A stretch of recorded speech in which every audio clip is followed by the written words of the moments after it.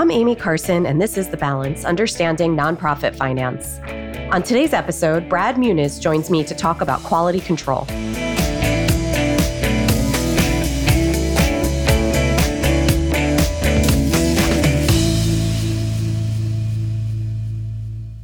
Hello, welcome to this week's episode of The Balance. Our guest today is Brad Muniz. Brad is a partner at Sobel. Brad, welcome. Thank you very much. I appreciate you asking me to do this. I know your organization, you do a great job with a lot of our clients, and the fact that you're asking me about this really helps and makes me feel, gives some comfort level that you have some interest in the impact is on us on the audit end, and I look forward to talking with you about the topic. Thanks, Brad. Brad, can you just tell us a little bit about some of the work that Sobel does, and then maybe also just a little bit about you and your role within the organization? Sure. So Sobel Co. was founded in 1956. We're a traditional accounting firm that provides accounting tax consulting service. We also have some forensic service and some economic damage valuations. But a large part of our practice, the main part of our practice is accounting and tax. And within that accounting area, we provide audit service. We go out and audit the financial statements of companies. A large part of our audit practice is comprised of nonprofit organizations. And then other areas that we handle are retail, manufacturing, distribution, real estate, and a lot of different, and technology, and a lot of different other areas. My background is I started in the profession in 1988. I've been a partner here since around 2008. And my responsibility is I'm in charge of the accounting and auditing department, which requires me in part to work with quality control, which I used to be the quality control director, to ensure, the quality of our audits, reviews and compilations, our engagement quality, that is, and to also oversee the operations of the department, staffing, who's assigned to different engagements, so we have proper staffing levels, in addition to handling client responsibilities myself. So I'm working with clients on a regular basis, either consulting them, advising them in different ways, or supervising and managing the audits and the compliance service that we provide. Thank you. That's really helpful. And Brad, you came to one of our staff meetings, I guess it was about a month ago. And at our staff meeting, you focused and did a presentation for us on quality control and the importance of the quality control function within Sobel in particular, and how this all relates. The purpose of today's discussion is to discuss quality control. And so I think it would be helpful for our listeners if you can shed some light on how the quality control function works and why it is so important within audit firms. Well, I appreciate you asking that, because quality control, it's like the wizard, it's behind the curtain that nobody sees. And the fact that you're asking me to pull that curtain back or break down that fourth wall for people to see what's going on, it means a lot. There's many, many aspects that are involved in quality control. Most people think, and which will be my largest focus of discussion, is as it relates to the financial statements and the engagement quality. But quality control involves overseeing training development, research reference materials, making sure we're using the right quality of materials, continuing education requirements. As accountants, we're required to get, on average, 40 hours a year of continuing education. Okay. And, it's like herding cats. We have, just in our audit department, 40 people in the firm. It's 200 in total. And the quality control person is required to make sure that everybody is adhering to those requirements. And you can imagine, everybody has every excuse in the world. And these are actual licensing requirements that the state of New Jersey and other states have. And if you don't keep up with it, you can have a lot of problems and ultimately could lose your license. And then the ultimate function that people think about and relate to us is engagement quality. The AICPA, American Institute of Certified Public Accountants, actually put out statements on quality control standards, and they say the objective of the firm is to establish and maintain a system of quality control to provide with reasonable assurance that the firm and its personnel comply with professional standards and applicable and legal regulatory requirements, and reports issued by the firm are appropriate in the circumstances, and in the end, engagement quality. And that's the responsibility. That's the whole objective. In the end, everything fits into that. Got it. if I'm just to summarize this in my own head, the role of quality control is to effectively make sure that the audit team, if I think about this in the context of an audit, that the audit team within Sobel, for example, has complied with all of the different regulations and rules that are applicable, and to make sure that we're following all of the appropriate procedures. Is that a fair, quick way to think of it? That's the one piece of it. As I said, first, it starts off with holistically, are we complying? And then what most people relate to, Amy, is exactly what you said, because most people see us on an engagement by engagement basis. Exactly. Is the team doing what's required of them as it relates to that particular engagement? So does that make you a very unpopular person within the firm at times? I have to think it is, because I will tell you from personal experience, we will kind of butt heads with auditors sometimes, and we'll have an opinion as to how something should be. The auditor has a different opinion. And very frequently the response we get is, well, that's not going to fly with quality control. And so I feel like you're right. Like that Wizard of Oz analogy, you guys are like behind the curtain and everyone blames that function effectively for not budging. But I just have to assume that can be a sad and lonely place sometimes, because you guys are like the enforcers. Oh, we're definitely the bad cop. Absolutely. And that's okay. And that's the role we have to play. Our engagement team is there to work with the client, and creating an acrimonious relationship of constantly saying no on there and is not beneficial to anybody. Right. Okay. They're not just giving away, the store, but they're there to establish a relationship. They're trying to get a job done. You're trying to get a job done. And very often the comment is quality control. And I jokingly said to a client one day that I met on a soccer field, oh, when they say that your financial statements are being held up by quality control, that's me. I jokingly said that. I went back to the office and talked to the partner, and I said that. He said, oh, that's no good. I did say that to him. That's like that. Hilarious. I feel like people say that to me all the time. It's being held up in quality control. We're really sorry. Not with Sobel necessarily. We work with like 30 different auditors at any given point in time with all of our clients, but that's really, really funny. Yeah, you guys are definitely bad cop. One of the stigmas that comes with the position, and some of it is absolutely warranted. We call it stigma, call it stereotype, whatever the proper word is to use, is that we're the unbending people and we don't understand business. We're like the building departments in the town, and we just stamp it and say no, go away, come back later on. And there are people that are like that. I've dealt with people that are like that. And when I joined Sobel and Company, I left a medium-sized firm, was on my own for a year and a half, and I came back and I said to Alan Sobel, I said, I would like to come in and do QC for a good year and a half, 2 years. And he looked at me like, who wants to do that? I mean, what are you, crazy? And I said, you don't understand. I said, first, I want to immerse myself in A&A and really learn and make sure I know everything. And I said, but my goal in QC is to find a way to get the financial statements to look the way the clients want it within the guidelines of accounting. And that's what I think more QC people should think. We're there to protect the firm. Absolutely. That's our responsibility. But there has to be the understanding that there is a common goal everybody's trying to achieve here. And it's not us against them. Well, this leads me to kind of just ask the next question. When I think about our role, Brand K's role as outsourced accountant or controller, CFO, depending on the organization, how can we help ensure a seamless audit? How can we help ensure that clients that we effectively share, that we can like fly through the quality control process to have a clean audit? I hate to answer a question with a question, but I'm going to. What can we do for you? And I don't mean consulting and stuff like that, but what can we do for you? And the reason why I say that is what I really think we need to do. I keep saying this in our office. I really think we need to establish milestones and deadlines throughout the audit. I agree. And I'm sure that you feel this is part of your process too. If we just sat down with a client, everybody's running around like chickens without a head on a regular basis.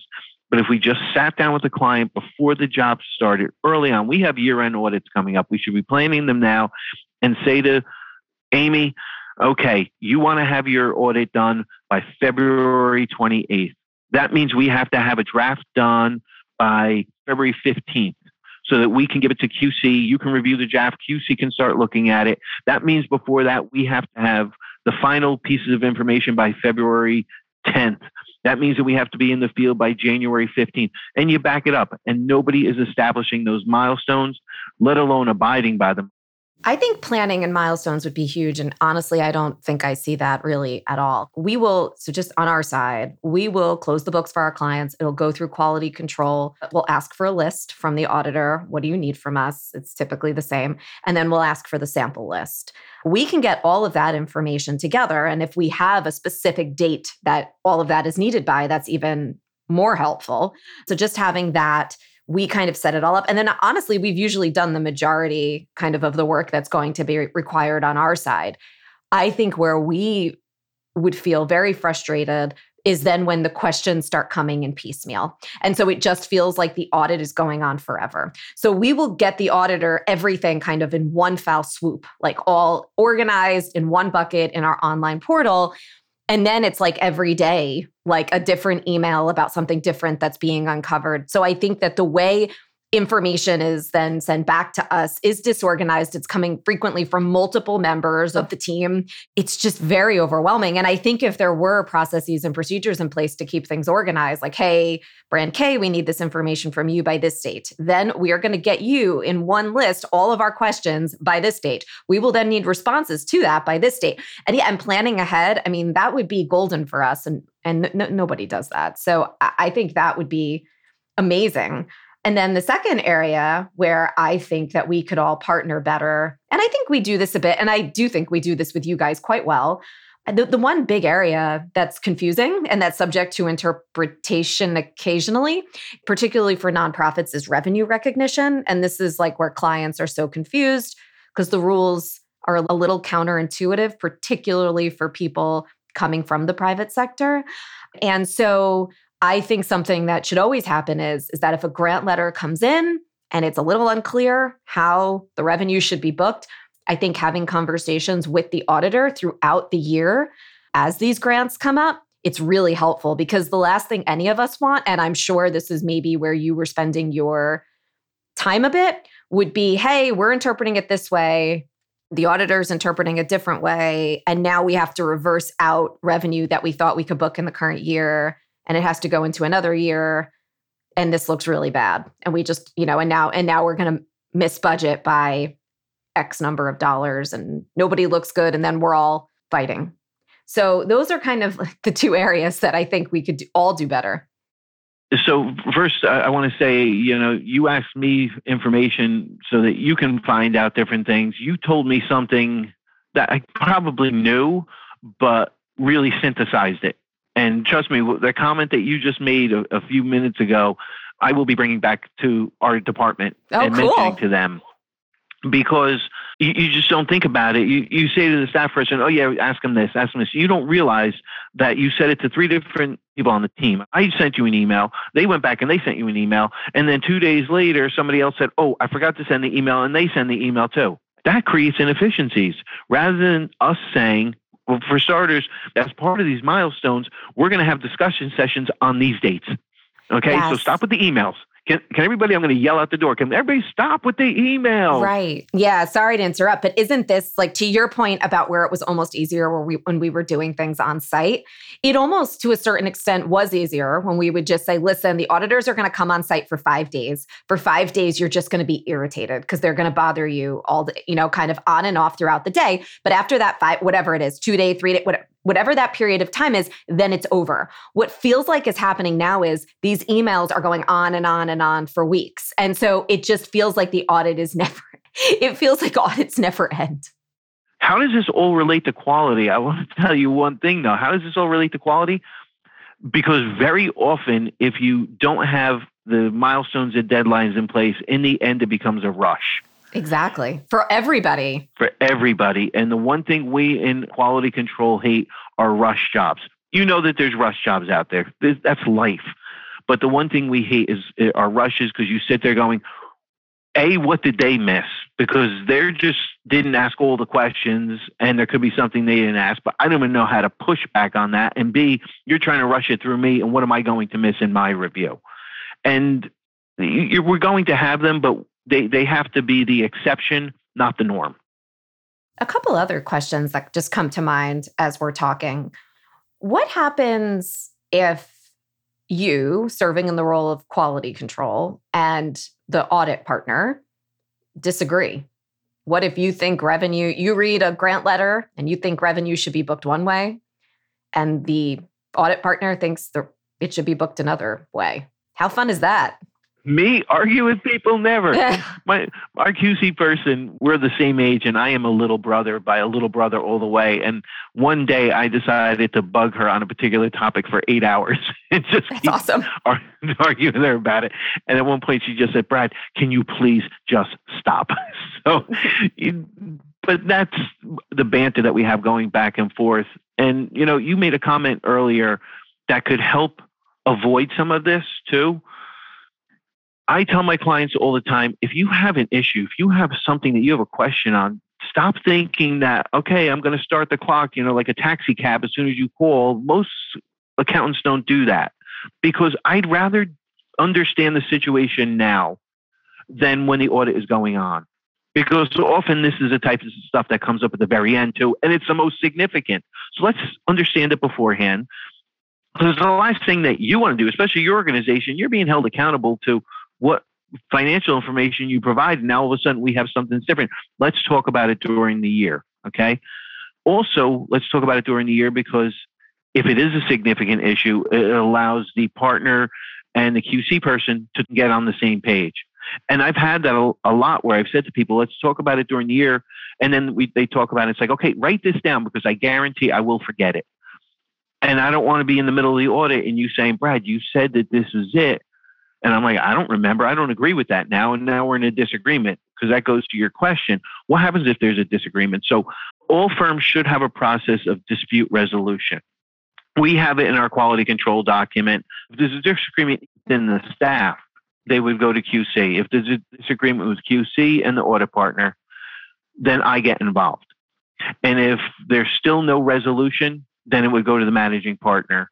And then he would make the ultimate resolution on this. Smaller firms, it's definitely harder because you don't have as many people. Got it. You bring up audit procedures, and actually that makes me think of another question I have. So once again, I'm actually not a CPA. I don't have an audit background. So from my vantage point, which is from my uneducated vantage point, I'm like, hey, we're doing our job. Our clients have clean books. We have our own quality control process. These audits should be a breeze. Like, these audits should be simple. This should take an audit firm like a couple of hours. Why is everyone charging these crazy fees? Like, I don't get it.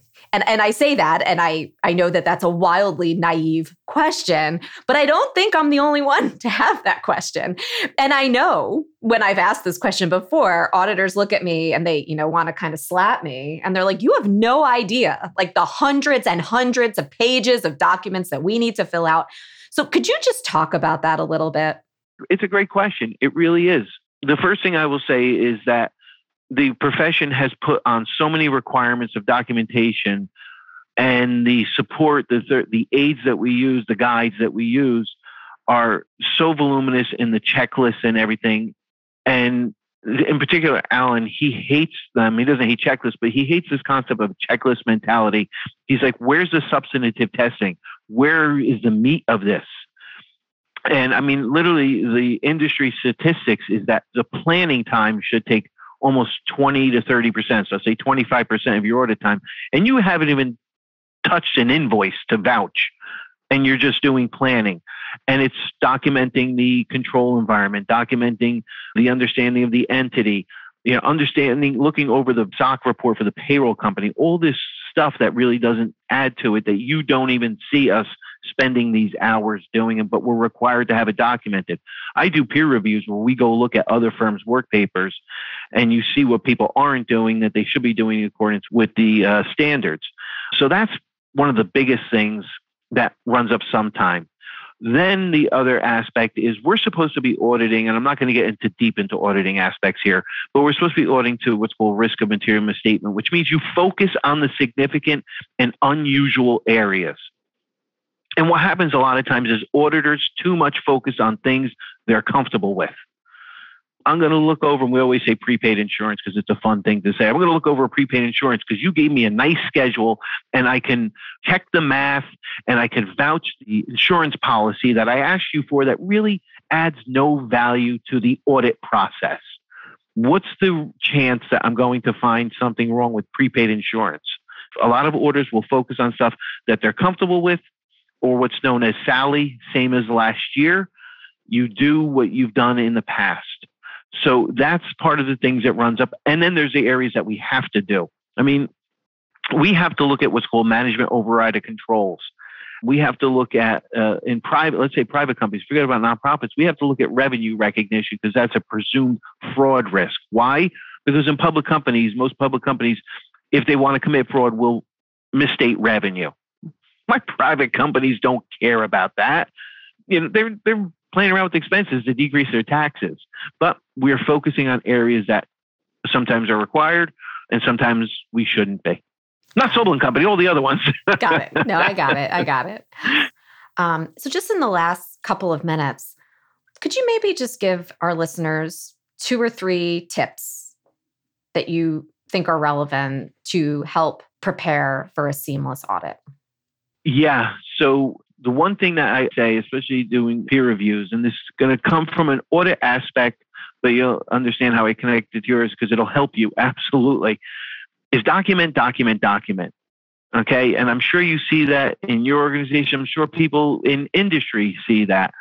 Too often, you or the other people within the organization explain stuff to us, or we understand stuff and we just walk away and go, oh, I get it now. I get it. And we just walk back and then just go start doing something else. And people don't document. And I'm not just saying sit with me and take notes as to what we're doing, but can you just document this? Because even for next year, I don't want to have the same question asked. If it's in your work papers, at least it's documented for next year, and the person can look at it and go, okay, I know this before I go ask a question. And now I could ask an educated question rather than, the same thing that's been asked year after year after year.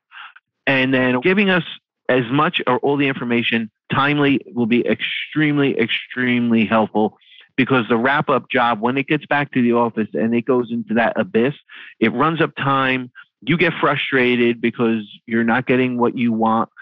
It gets very frustrating. But those are the 2 things that we could do, that you could do to help out. Thank you. We could do too. Brad, thank you so much. This has been great. I really appreciate your time. Great. No, I really appreciate it. I thank you for everything you do for us and for our clients too.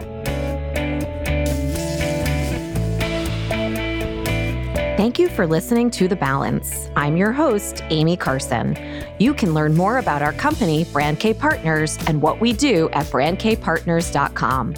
Our production partner for this series is Citizen Race Car, and this episode was produced by David Hoffman, post-production by Alex Brower, and production managed by Gabriella Montequin. If you like the show, never miss an episode by subscribing on all your favorite podcast apps, and please leave a rating and a review. See you next time.